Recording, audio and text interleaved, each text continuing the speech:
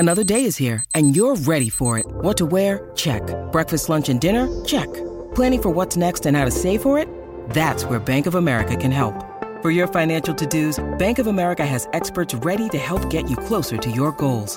Get started at one of our local financial centers or 24/7 in our mobile banking app. Find a location near you at bankofamerica.com/talktous. What would you like the power to do? Mobile banking requires downloading the app and is only available for select devices. Message and data rates may apply. Bank of America N.A., member FDIC.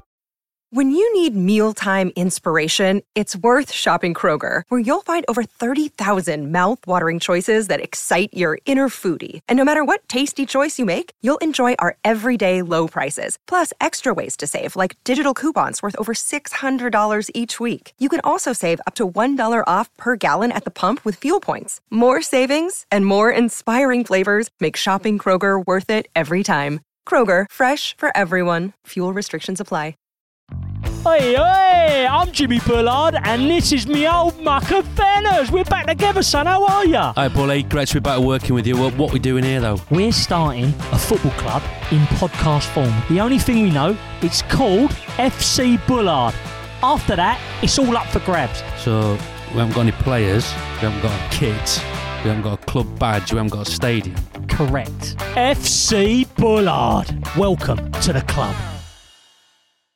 Hello everyone, just a polite warning that this episode features some uncomfortable language and a few stories that include descriptions of violence and racial abuse. This is a Crowd podcast. This episode is sponsored by Shearer. It's Ben Shearer. To be more like Ben, go to patreon.com/Joe Marler Show. Become an official sponsor. Get bonus content and grow the show today. Joe Marler is a big-hearted man, and he's got a podcast plan. It's the Joe Marler Show. It's the Joe Marler Show. Oh, oh, oh. Hello, and welcome to our show. I'm Joe Marler, and this is Tom Fordyce. Tom, how are you? Joe, I'm good. We have got an episode today which I'm thinking is going to be a really interesting one. Little bit controversial around the edges with some menace to it as well. Football hooliganism. A former football hooligan. Okay. Now, for me, this one, we got to try and strike the right note on this, mate. Because although I have plenty of anger inside me, and it has come out at various times in my life and in my career. When it comes to football and the hooliganism side of it, I've watched the films and it sort of makes it, I don't know, a bit cool.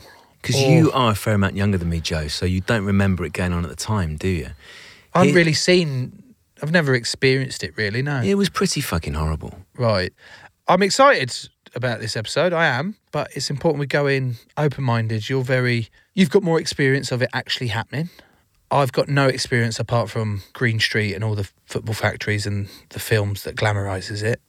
So let's just hear him out and see what it's all about. Yeah, and we will touch on some quite unpleasant things in the course of this episode, Joe. So if that upsets you, maybe try a different episode this week. But in the meantime, we hope you enjoy this.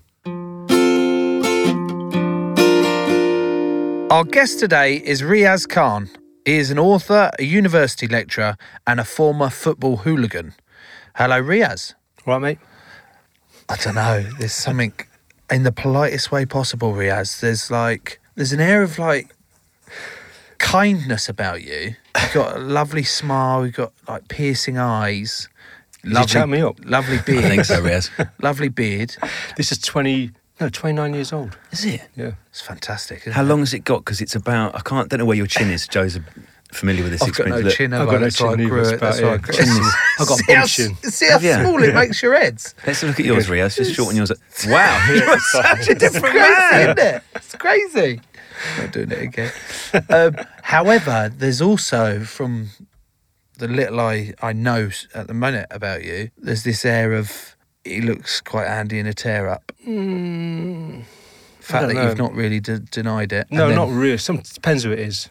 And I'm old now, so I don't think I could do it anymore. I do train, don't get me wrong. I still do whatever I do on the side and stuff, but I'm not a person to go out looking for trouble.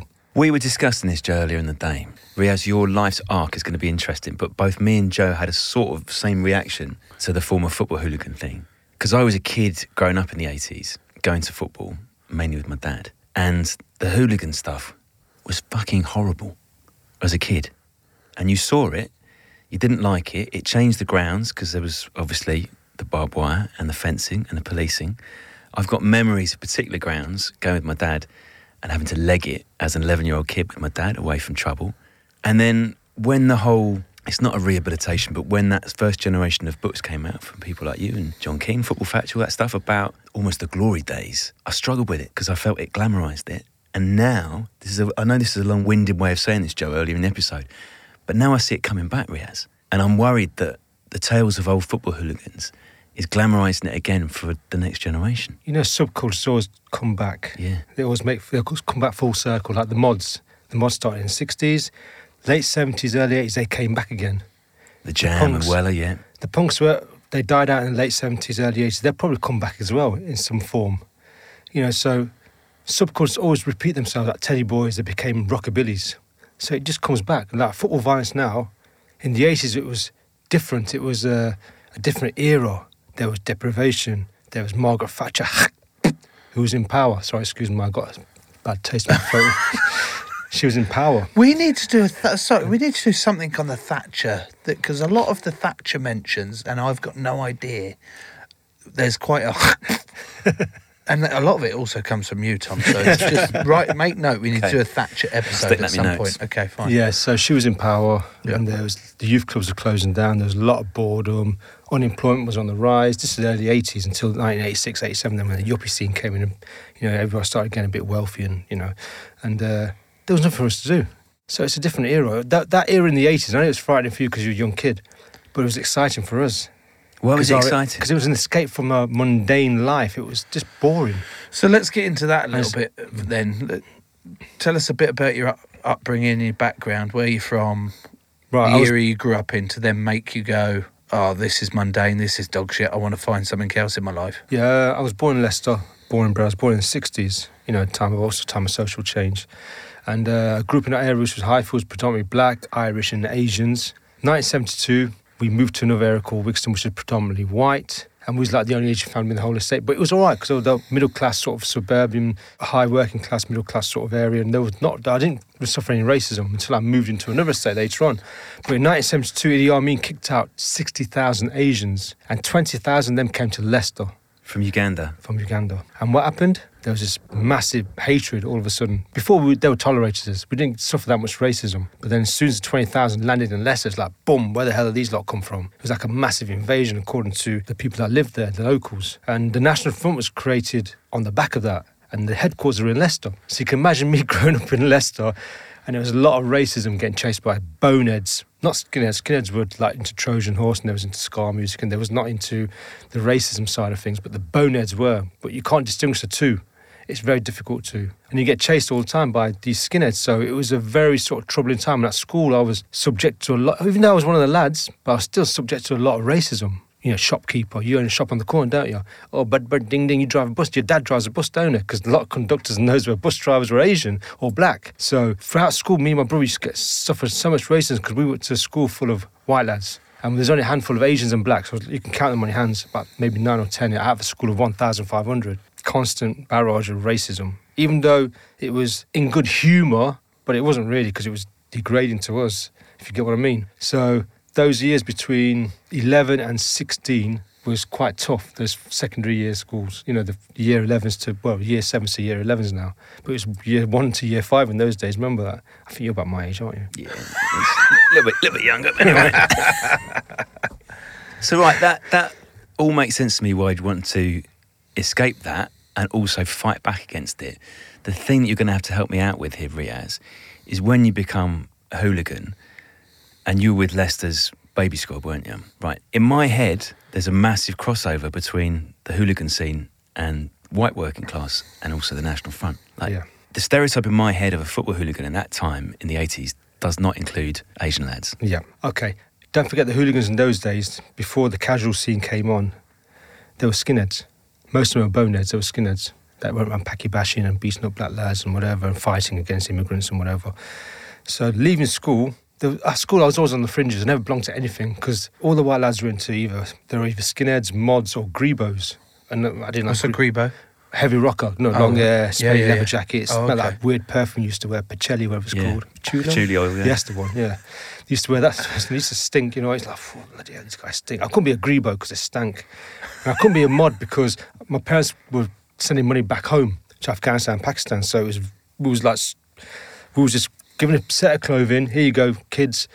2-3 pieces of clothing that's going to last you for the rest of the year. So there's no money for nice Italian suits and No. loafers and all the rest of it? Nothing like that whatsoever. So I've always wanted to belong to some sort of culture because my culture, I thought myself, because we was Pathans, there weren't many of us in Leicester. You're either Punjabi, Gujarati or whatever, from East Africa.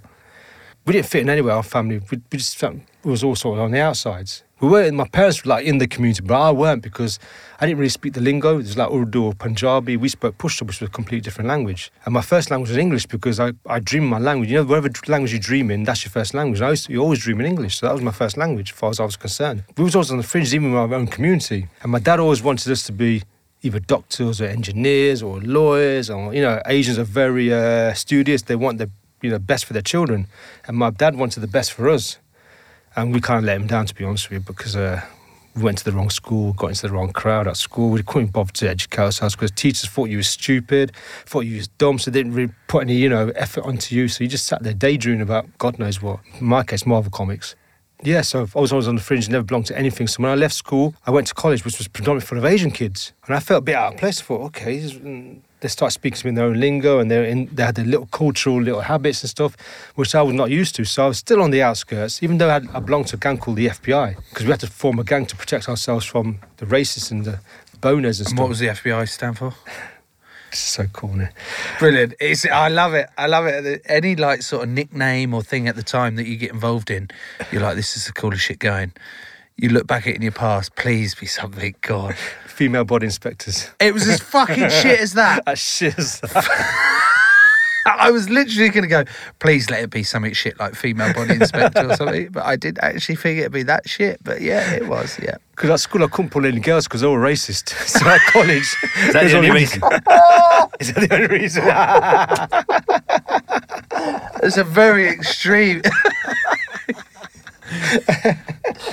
Love it, wicked. Yeah. Great line. Yep. Yeah, so at college it was different because there's a lot of Indian girls and they sort of kind of liked, I had green eyes and lighter skin than the average Asian. So they were like, I was like, I can get a little attention here. Yeah. So we formed this little gang, also for protection against the outside forces that used to come and try to fight everybody. I used to hang around as a gang and my education went downhill. Because we started dossing around town and not educating myself and whatever. And I should have gone to university and I should have got a good job and become, someone from like a doctor or an engineer or whatever. But no, that didn't happen because when I started hanging around town, I liked it. I liked the attention I was getting. I liked the hanging around and being a bad boy because I was never like that in school. So I saw a gang of lads walk past me in 1982, led by a black lad. And these lads there's about 10 of them, all white except for this black lad who led them at the front. Now, they all had great hairstyles, great clothes on, and they was led by this black lad, and I thought, who are these lot? There was like young lads my age, and someone said, that's such and such, and that's the baby squad. They all looked the same, but they didn't look the same. They was all individually dressed, but they looked the same, if you get what I mean. It's weird. I can't, not like goths. Goths looked the same in those days. The grebos looked the same, the mods looked the same, the skinners looked the same. These lads, they all had design labels on, yet they was individual. It was weird, I can't say it, and I thought, wow, these guys are so cool. And, it was in the back of my head. I wanted to be like these guys, but I couldn't really afford the clothing because it was, What brands are we talking for people who are unaware of this scene? Pringle, Lion Scott, Fila, Sergio Tacchini, Iles, but that sort of labels. Bleached, tight jeans, Adidas trainers or Nike trainers or Puma trainers. And I thought, wow, these guys look really, really cool. So I started dressing like these lot, not realising it belonged to a culture. I just thought it was fashion. So I started dressing like these lads, these 10 individuals. I saw 10, 12 individuals. And I was hanging around a shopping mall, which smelled of wee and urine and alcohol and stuff. It was a right dingy little place in Leicester town centre. It's called the Haymarket. And this mixed race lad was half Indian, half white. He kept looking at me and he had a similar sort of hairstyle. He dressed really well as well. He was like, just, we call them trendies in those days. And he comes and goes, I ain't seen you before. I goes, I ain't seen you before. One of those, weren't it? And he goes, do you go to football? I goes, I play football, but I don't go to football. No. Who do you support? I goes, Arsenal, because I used to support Arsenal then. And he goes, you're dressed like a casual, like a trendy. Casual term came a little bit after. I goes, do I? He goes, yeah. He said, you should be coming out in football. This is not, you're a plastic. Because if you wear clothing, if you wear the casual clothes but you don't go football, you don't get involved in the violence, you're classed as a plastic. He started calling me a plastic. I goes, what do you mean? He goes, you don't go to football. He goes, there's a big match on Saturday. It's against Birmingham. They're called the Zulus, and then predominantly black and Irish. You must come to this game on Saturday. He said, I'm going to get a little gang together. This kid was like a couple of years younger than me. He was like 15 or 16. I was 17. He goes, I'm getting a gang of lads together to go to Birmingham so we can have a big fight with them. And I thought, that sounds good. Even though I did martial arts then, but I wasn't tough, you know. I just thought, it sounds like a good laugh. I'll come. So he said Saturday 10:30 at the train station, or 11 o'clock, I can't remember. So that was like on a Tuesday. So up to that time, I was so excited to go to this football match. And then when I actually got to the train station, there were about 70 lads. It was like an array of fashions. Looked really, really cool. Straight away I thought, this is where I belong. All those years at school, I didn't belong to anything. At college, I didn't really belong. I said, this is my calling, rite of passage, if you get what I mean. It's a Birmingham, Joe, at that point. There was, Arias, you can tell the stories, but there were certain clubs, Joe, who had firms, and certain clubs where we'd always go off. Villa and Birmingham and West Brom as well, to be honest with you, and Wolves. Just that area, just a rough area, Birmingham. It's the second biggest city in the country. And in London, it's always just going off. And got on the train, I was sat around looking at everybody, like in awe of these guys, well-dressed. And I thought I was the only Asian guy in the train, but there was a couple of other Asian guys that were older than me. There was two brothers and another Asian lad that was been going since 1972 or something ridiculous. And he was part of the firm. You know, so that's this baby squad yes. firm, is it? Yes. And this was the firm you went and met at the train station the first... I met one of the lads there at the train station. Yeah. And I saw two school kids that was at school with me, and they were part of the baby squad. And they were at school with me. So I was like, what the hell? And they were shocked to see me dressed like the way I was dressed. And they sort of, you know, it made it a little bit easier for me to get to know more people. Even though I was never one of the top lads, never ever. I was just a follower. Because we created our own gang called the YTS, which was a young, trendy squad. Better nickname, but still a bit shit, but yeah.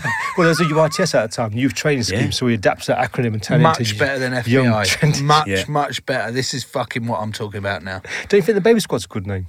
I do, but name. it's also... No, it's a brilliant name. Look, you got the ICF and you got the Red Army and... What's the ICF?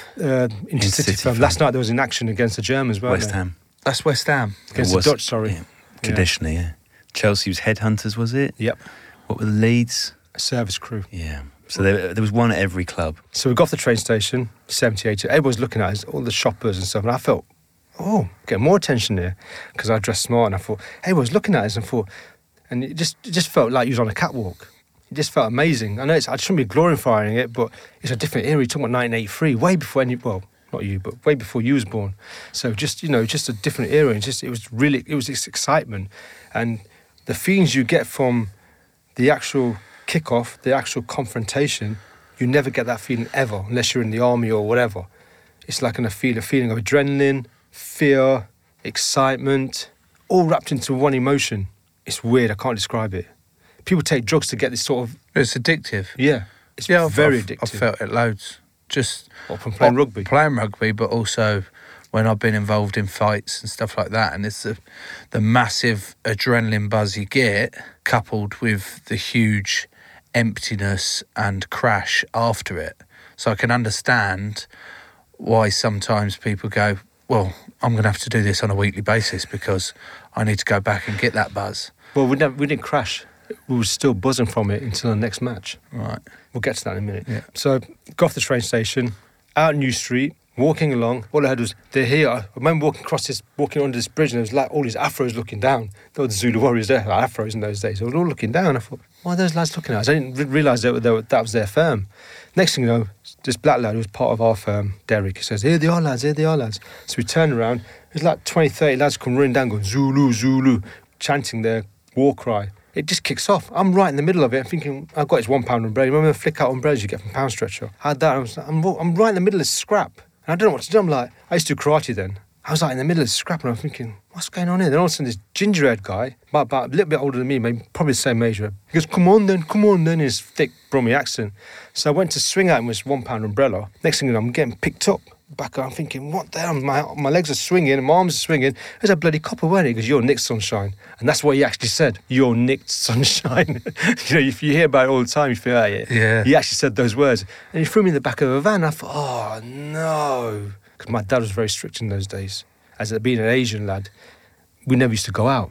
Hardly, never used to go clubbing, never used to go to the older Asian blokes used to go to their social clubs and stuff, but as lads, as girls and lads, we never used to go out at all because our parents wouldn't let us out because of the violence and the racism and all the rest of it. And I'm thinking, oh no, I'm going to get in late. I want to get killed by my dad because I've been arrested.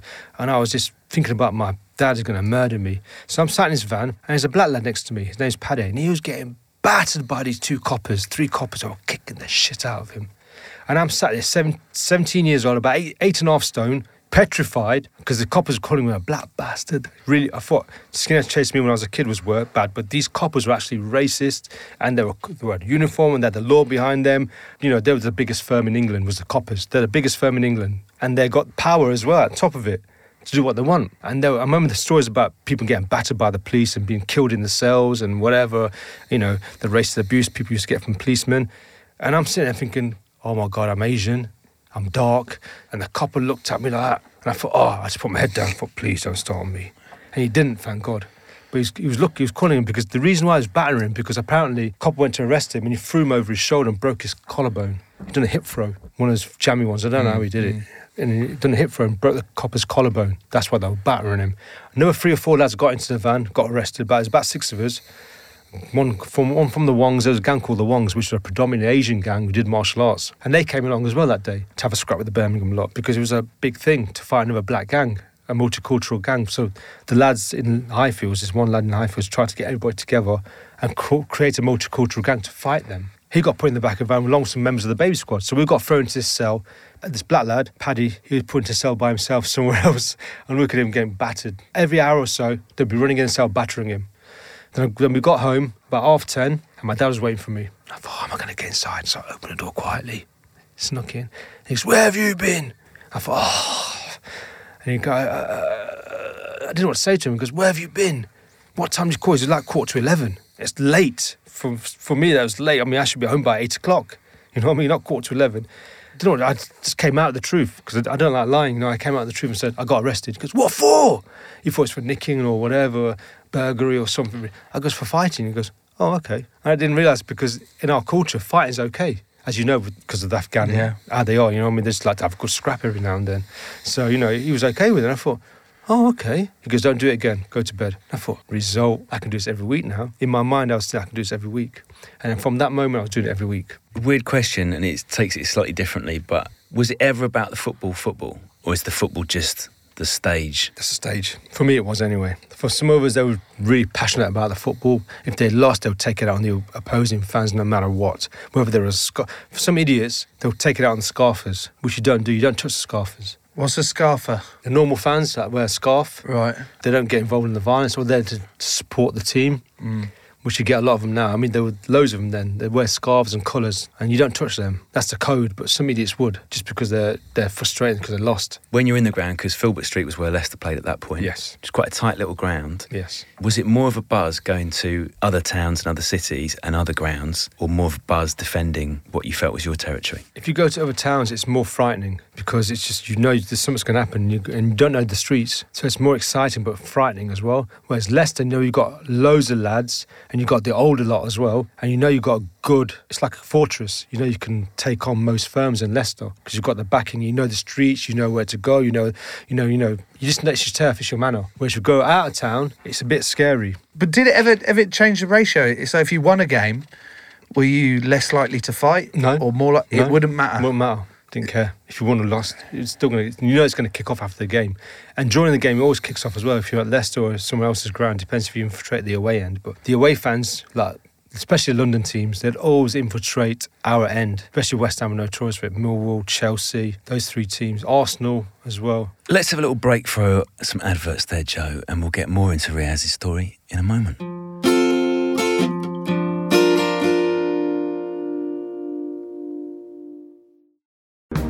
Shrink the Box is back for a brand new season. This is the podcast where we put our favourite fictional TV characters into therapy. Join me, Ben Bailey-Smith, and our brand new psychotherapist, Namone Metaxas. Hi, Ben. Yes, this season we're going to be putting the likes of Tommy from Peaky Blinders, Cersei from Game of Thrones on the couch to learn why their behaviour creates so much drama. So make sure you press the follow button to get new episodes as soon as they land on Apple Podcasts, Spotify, Amazon Music, or wherever you get your podcasts. Shrink the Box is a Sony Music Entertainment original podcast.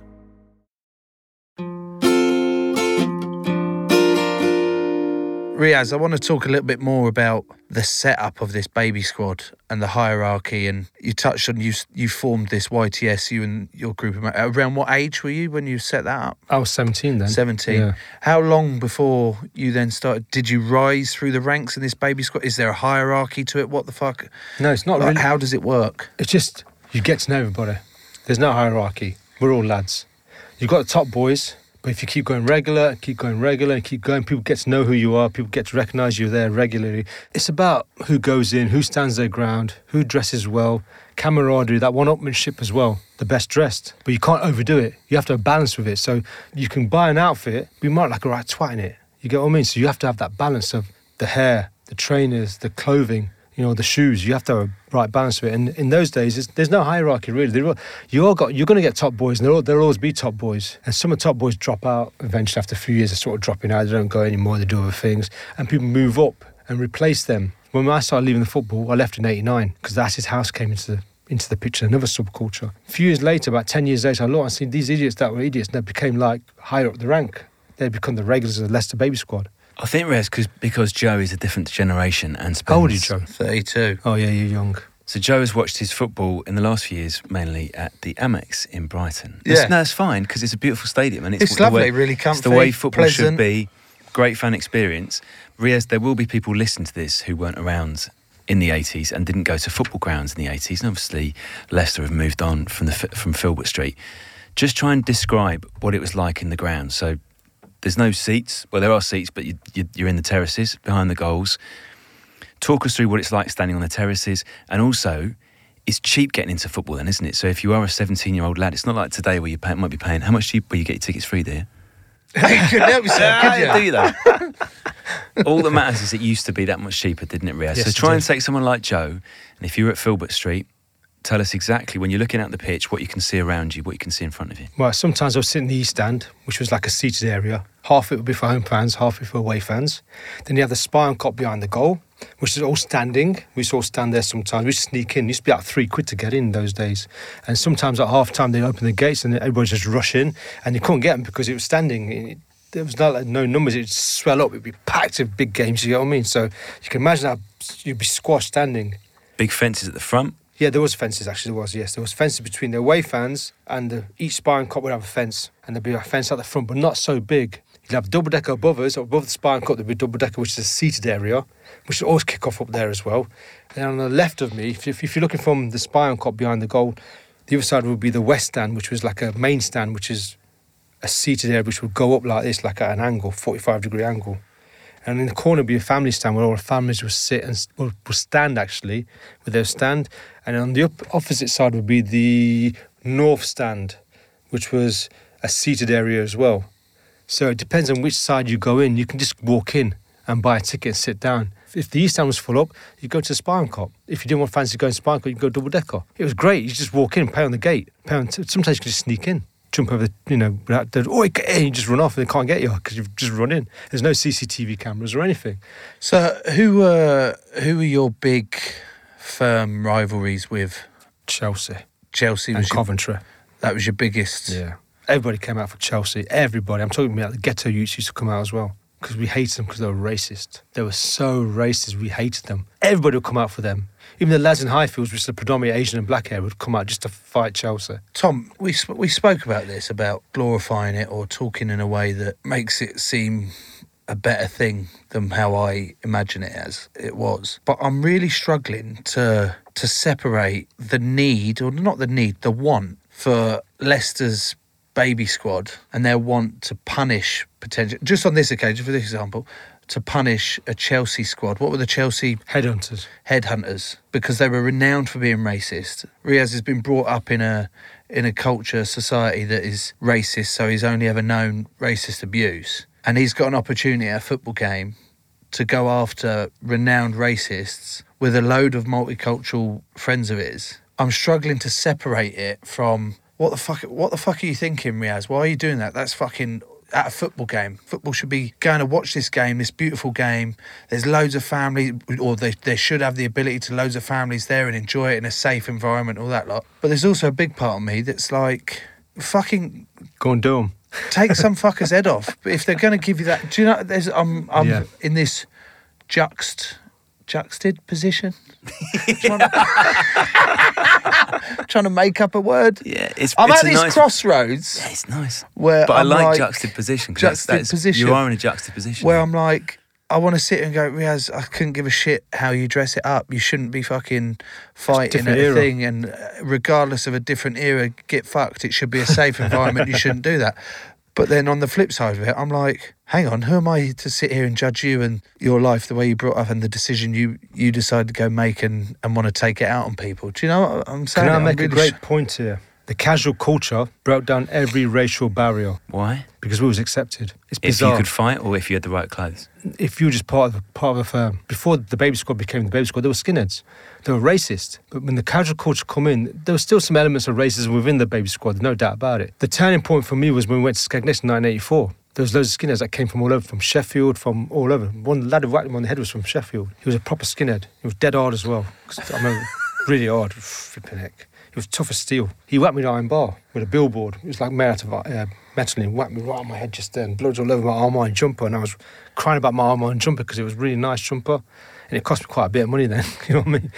There was a massive scuffle with these skinheads and the baby squad. The police got involved and stuff, and I was in the ambulance, and I was looking out the ambulance window, and I seen the baby squad doing zig heiling these skinheads. And that for me was a turning point, because these ex-skinheads, ex-racists had thrown that culture away and became more, not understanding, more acceptable. That was a turning point for me. Even though there were a couple of Asian lads within the baby squad, obviously the racism was always there. Black lad was a leader. There was always going to be racists in that firm, you know what I mean? But they kept it very quiet and kept it very... They accepted those individuals, but en masse I'm talking about, because Leicester had about 20 Asians in their firm and loads of black lads as well. What were the most notorious afternoons or nights for you, Rez? Because there are certain set pieces as the 80s developed. There was a match at Luton in about 85... I think it gets Millwall and all the seats are getting ripped out, being thrown around Kenilworth Road. There was definitely matches at Stamford Bridge, at the Old Den at Millwall, at St Andrews at Birmingham City. For you, what were the matches or the occasions when it got out of hand, when it just got stupid? Arsenal at home in October 1984. It went off from like 10 o'clock in the morning till about 9 o'clock in the evening. Many, many arrests. It just ongoing violence all the way through. You know, so that was a brilliant... I shouldn't big it up. I know you're looking... No. I shouldn't... Because you're a different era. You speak freely, mate. You speak however you want, and you can justify it how you want. I can't justify that because it's your story. I can't... He's rubbing his nose. That means he's lying. No, he's just got a really big nose. Actually got a big nose and it really itches. It's your story. I can agree and disagree with it all I want, but it won't change. Do you know what I mean? It's important to have like open conversations about it and go accept being challenged on it, and vice versa, like with all the conversations we have. Yeah, it was Arsenal at home, October 1984. They brought a massive firm. Their leader was a black lad who's dead now. Denton, his name was a bouncer he was a bodyguard for the Pet Shop Boys, and he got run over in Russia. He was their top boy at the time, and they were called we called them the Gooners, but they were called the Herd. And they came out. It was just a crazy day. Many, many arrests. And we had Derby joined up with us then. We were called the DLA, Derby Leicester Alliance. Derby fans, Derby Sounds crew. like a building society. They were called DLF, which sounds like a pop band. KLF, DLF. And they joined up with us, and we were called the Derby Leicester Alliance then, temporarily for about 6 months to about 9 months. And they were with us, so we had a massive firm. And Arsenal had a massive firm. They're the best dressed in London at the time. It was just going mad. It just went mad since off the train, round the ground, in the ground. It kicked off in the ground in double deckers. It kicked off in the family stand where most of the Arsenal fans were standing in the family stand. After the game, it kicked off till not late, till about 9 o'clock in the evening. The Tuesday morning, we knew there was up court, so we went to court, and I had to kick off with them in court as well, the magistrate's court. So it was just one of those mad, violent days. It was just probably the best day of violence for me anyway, because it It was also a catwalk fight because they were best dressed and we were good dressers as well. And it was just one of those days. What are we talking weaponry-wise? Like, was there sort of this strange honour amongst thieves where it was all about fists? Was there certain firms who were carrying knives? Yeah, Stanley knife was one of the weapons, a carving knife, which if you get struck with one, it's very, very nasty. And I remember Arsenal in '83, this lad called Winnie, he got slashed on his back by an Arsenal lad, young Arsenal lad, and his back was all opened up. It was horrible. I think he got stabbed. I don't know if he got slashed. It went through his coat, and it must have been a knife. I don't know what it was, and his back was opened up. And he was only like 15, 16 years old. That kid was then. The lad from Birstall who got slashed. Liverpool were famous for it, carrying Stanley knives. I remember one of our top lads got slashed across his face. We had a fight with Everton fans. They came, Everton crew. They were called the County Cutters crew or something, and we clashed with them outside the ground. There's about 40 of them, and there's about 60 of us. It was a good little scrap. And one of our top boys, he was fighting with their top boy, and I was watching them. Everybody's fighting around me. And I was watching these two. It was like you get Subutio, not Subutio, like you get the remember those old toys where you used to fight? Oh yeah, the red and blue, the button bashing. Yeah, that's the one. In the ring. Yeah, it was like watching that. These two just going at it, bam, bam, bam, bam, bam, bam. And I stood there where everybody's scrapping around me. I was watching these two lads fight, our top lad and their top lad. It was like watching a boxing match. And all of a sudden, I seen the Everton lad just pull out a blade from his inside pocket and went whoosh in one movement. And next thing I know, the guy dropped. He was holding his face like that. And he had a massive scar across his face from a slash mark. And then people saw him drop and saw him holding his face. We all knew he got slashed. The violence intensified and we ran them down the road. What about yourself? What's the worst injury you've sustained from... No, I've been fortunate. I've been kicked around a bit. I've been fortunate, yeah. I've been punched a few times by Chelsea, which I hate Chelsea. Several times by Chelsea, actually. I've only been hit with an iron bar from that skinhead. I've been fortunate, to be honest. I've never had the living hell kicked out of me. What about injuries that you've given out to other people? Yeah, there's been a number of them. Okay. There was one thing that was outside of football. We went on holiday to Torquay. And we got into an incident with some older lads from Gloucester and Bristol. They were much older. They were on a stag night. We was only 18 years old. We were kids. And these guys are in their late 20s, 28, 29, 30. And I understand, someone said to me, carry a blade because it's so rough down there. There's loads of scousers and carry a Stanley knife. And I was a bit thick. No, I wasn't a bit thick. I was thick. You know what I mean? So I took this Stanley knife from me thinking, okay, this is my protection. We was in this nightclub. We got a lot of attention from the women. No doubt about it. We got a lot of attention from the women because it was a multicultural little gang. There was about 10 of us. The girls were like thinking, oh, these lot are different. You know, so we got a lot of attraction, a lot of, attention. And these older blokes didn't like it. They did not like it at all. And one of the lads who member of the baby squad now, he was called one of the MMA, he puked up on the dance floor. And one of these old lads said, Tom, to pick it up or clean it up. And the guy was steaming drunk. So my mate, who was a black lad, said, you can't do that, what are you talking about? And I seen him, there was a confrontation on the dance floor. So I come barging up and I pulled that Stanley knife, flicked the Stanley knife out and said, F off, leave us alone. And the guy's backed off and I thought, okay, that's the end of it. Thank God for that. They're not going to say anything to us now. So we're enjoying ourselves, chatting to loads of girls and stuff, right? I even pulled that night, but I couldn't do anything because my mate come up to him and goes, we've got to leave now. I'm like, what do you mean we've got to leave now? I'm like, no, I don't. We've got to leave now.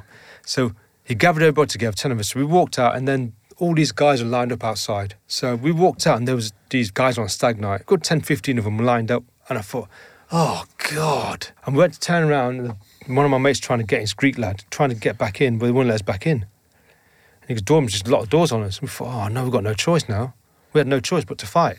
And then they came up to us. There was a bit of hoo-ha, a bit of this. And all of a sudden just kicked off. Boom. And I saw the main instigator, their leader, and I saw him and I went for him. And I slashed him up. I carved him up. I was steaming. So, I was... No excuse. I was 18, I was a twat. No excuse. I carved him across here, across his head, forehead and his across his chest. Yeah.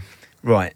We need to talk about the repercussions of this. So did you feel any remorse at the time? How do you feel? Because you are now 57, are you? Yeah. Right, when you look back at that young man, how do you feel about him now? He'd be in his late 60s, he'd probably be about 65, 60. I know his name, and I know he's like 10 years older than me, so he'd be in his late 60s now. So at the time, I didn't care. You know, when you're 18, you don't give a shit, do you? You just think he deserved it. He was racist, he deserved it. He was calling us names and stuff. So I thought, I don't give a shit, he deserved it, you know what I mean? But then looking back now, maybe he was walking around saying, look, yeah, I got into a fight and got this mark. Look, maybe showing off his scars. I don't know, because people do show off with scars, don't they? See, I got this and I got that. I don't know. How do you feel about the 18-year-old Riaz? sort of person who's doing stuff like that? Daft. Because alcohol was involved, violence was involved, and it's not a good mix. As a Muslim, I'm not supposed to be doing that anyway. Even though I wasn't practicing at the time, I wasn't a Muslim at the time, I was far from my religion. But looking back now, if I can go back in time, I'll say, what are you doing? Go back to college, go back to university, do something better than doing this. But it was, like I say, it's a different era. I won't be the same person I am now if I can go back in time and change the way I was. I'll be a different person now. I won't be who I am now. This episode is sponsored by the following excellent people. The Dragon, William Welsh. King Louis Morgan. Oh, from the Netherlands, it's Mel Shalloway. The Engineer, Warren Alsop. Simply the best, it's Mark Bestley. Crapper's Delight, it's Carl Crapper. We need to talk about Kevin, Duffy. PC, Peter Clark, The Slayer, Vicky Lou. Ratatouille, it's Andrew Hanratty. John Cage, John Sheldrake, and Ben Wallace. Bob Hope and Glory, Dave the Viking Darking. And Becky with the good hair, Garrett. To be more like all of them, go to patreon.com/Joe Marler Show, become an official sponsor, get bonus content, and grow the show today.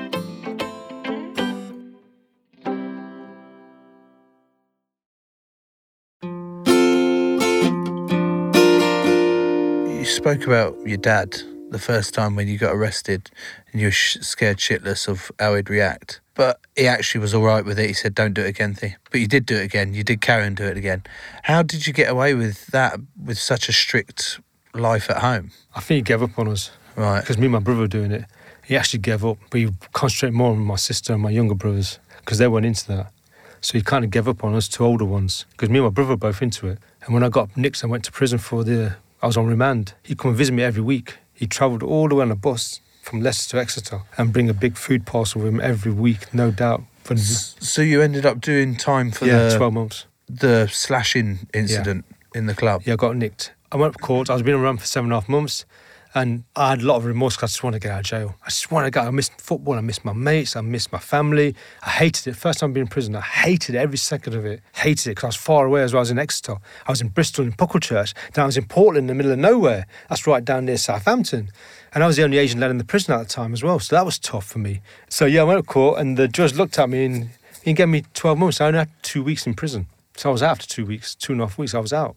So the judge felt pity on me because he realised that gang was a racist, they were older, and I was a young Asian lad in the middle of nowhere, sort of thing. And he was kind of kind to me, to be honest with you. Most judges ain't, but he was very kind to me. Going back to the football firm's setup and my knowledge of it, you two obviously are a bit older, so you've got more detailed knowledge and understand it, but my knowledge is based around Green Street and fucking Football Factory, of which I enjoyed growing up, really enjoyed them as things, but that's all I know as what a football firm was about. Is that a real depiction of what it was like, or is it just elements too far from the very truth? Small? Yeah, come on, American guy being a top boy.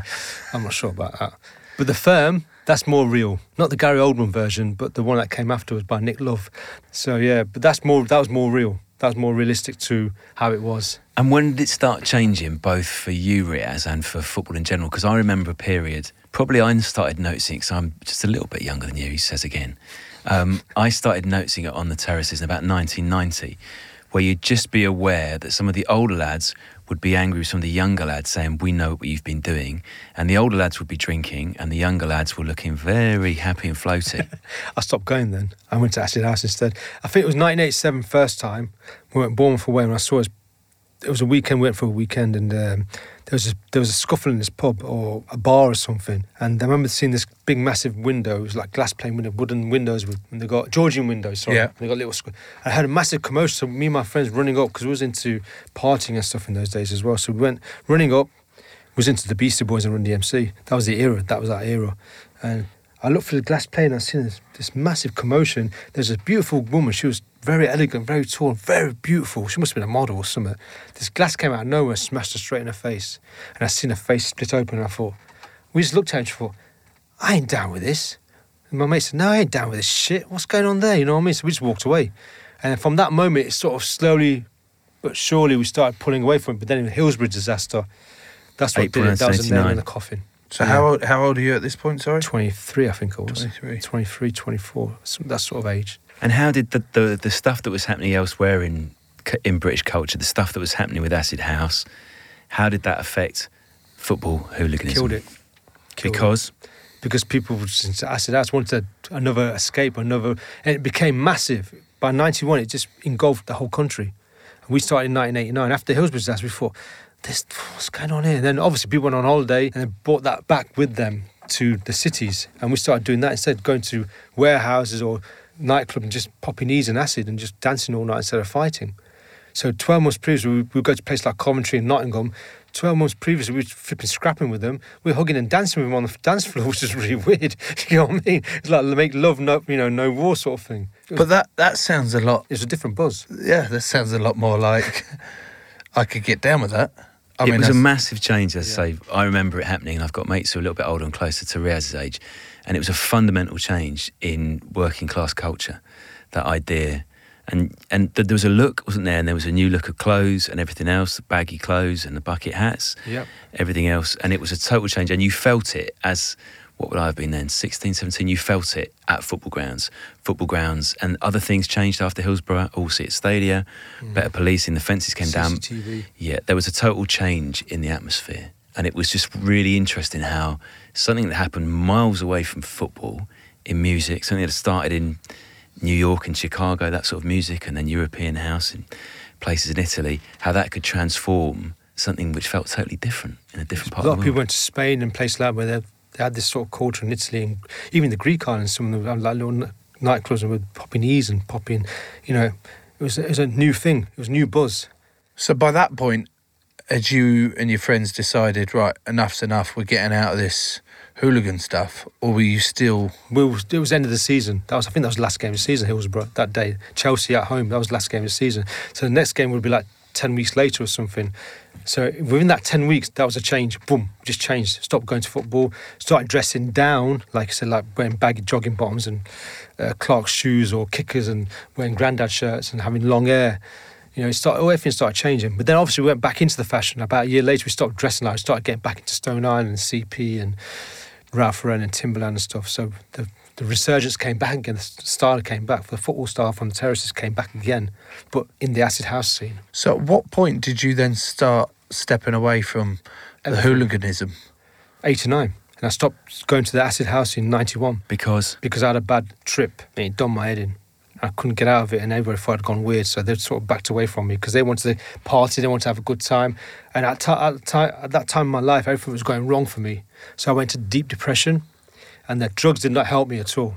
It made me more insular, more paranoid. So for about 18 months to about 2 years, I was just on my own, basically, and my hair was disheveled. I didn't dress up or anything. Then I found another avenue for me to, look into, and that was my religion. That was my faith. I just went into my faith. Boom.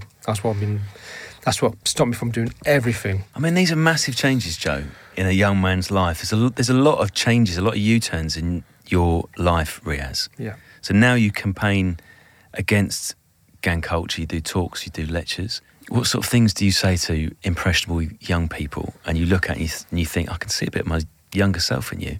I just say it's not worth it. Educate. I went back to university and got myself a degree, got myself a master's. Now I'm a teacher, from that extreme to this extreme. It's mad, ain't it? Just how things change. And it's fucking brilliant. I love it. I love the full circle nature of it. It's brilliant. It's mad. Who'd thought that I'd become a lecturer at university? It's just crazy. I lecture English to foreigners.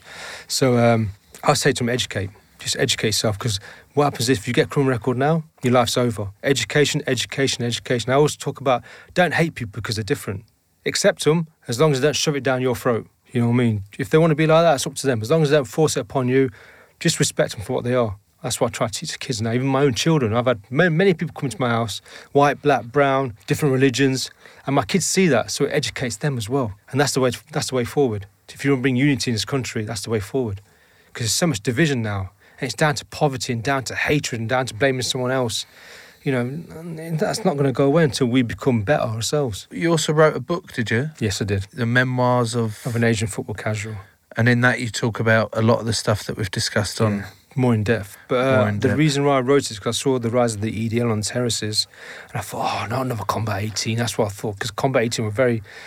Especially with Chelsea, they were a far-right group that were really into, recruiting people and fighting, against immigrants and blacks or whatever. And I saw the same thing with the EDL, and I thought, how can I reach out to these guys, the young, impressionable lads? Even the older lads are getting into it as well, guys my age. And I'm thinking, what is wrong with you? And then I wrote this book, And I thought maybe I can educate them from writing a book about my experience as an Asian lad in the same culture. So I wrote a book. He did okay. He didn't do brilliant. I mean, it wasn't about the money. He did okay. I mean, people knew about it. People got to know about it. From that book, there was a play, and I won an award for that play as well. The play was brilliant because every night there'd be standing ovations because of the whole story. If it ever comes out again, I'll let you guys know. So this play was based on my memoirs. Your memoirs? Yeah. And are you at peace with the things that you did in the past now, Riaz? Where are you with remorse? Yeah, like I say, I can't change time. I can't go back in time, can I? I can't change anything, so I'm at peace with it. I mean, I did it. It was only for a few years. I did what I did.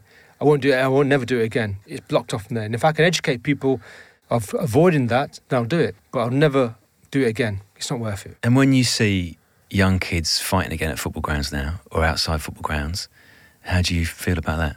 I think they're going to get nicked in the morning. I think they're daft because they're going to get nicked. And there's no escape from it because there's so many cameras and this and that, so much social media. Everything, it's all over the internet. Faces and people see, you know. For me, what's interesting in your answer is, yeah, I'd tell them you're fucking stupid because you're going to get caught.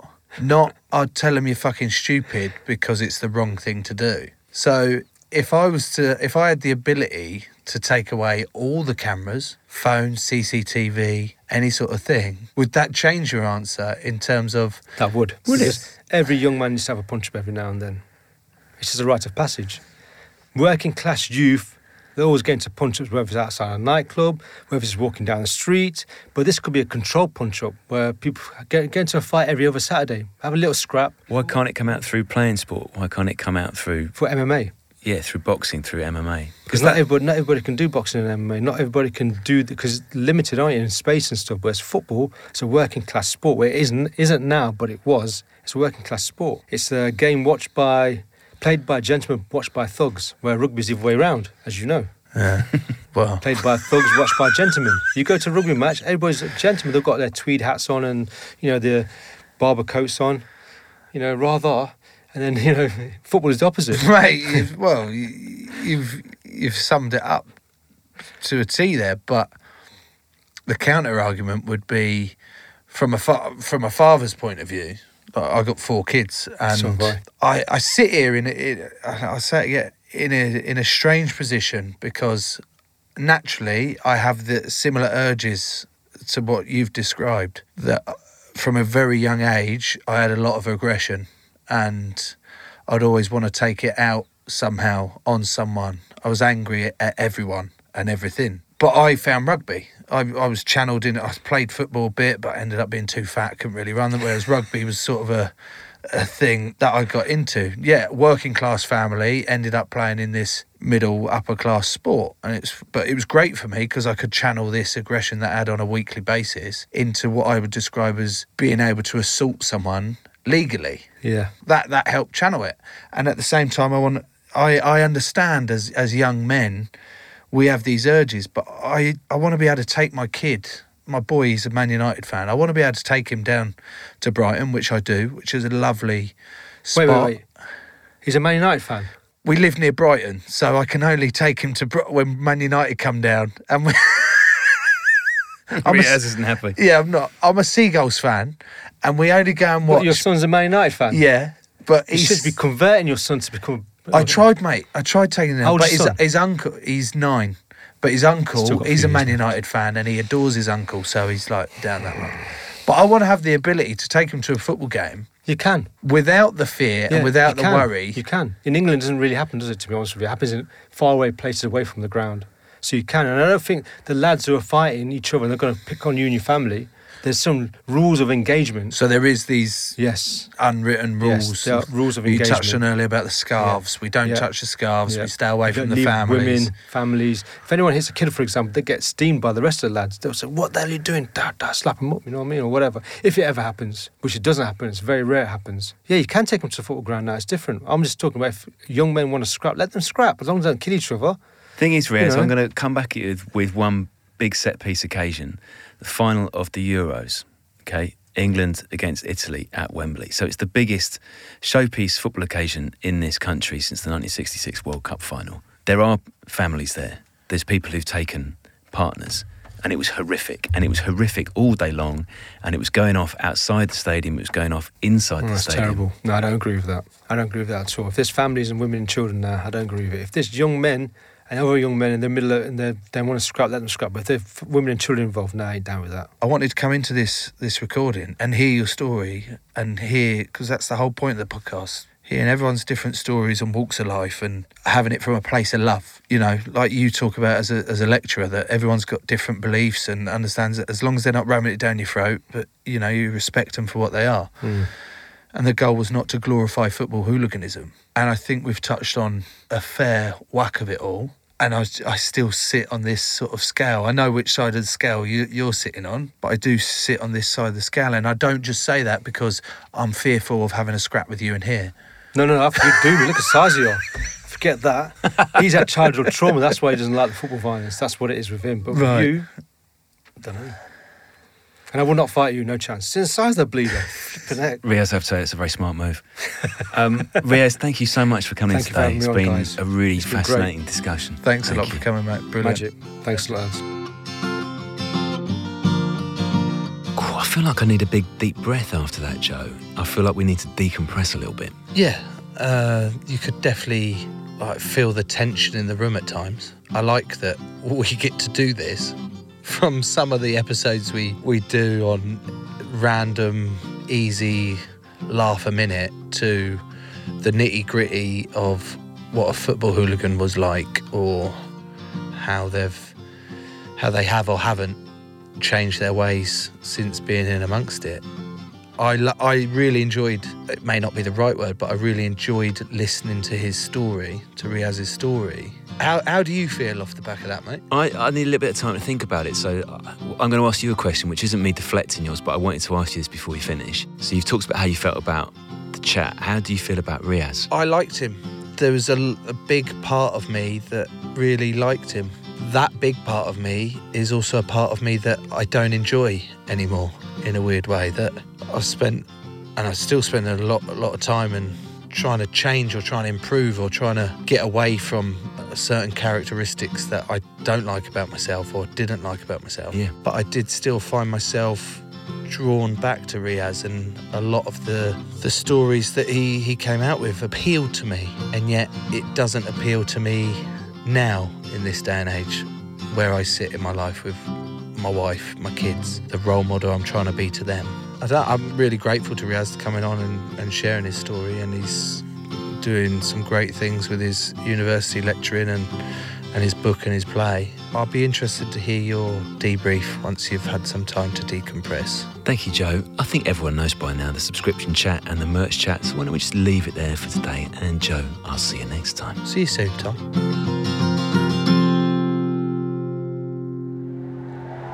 Crowd Network, a place where you belong.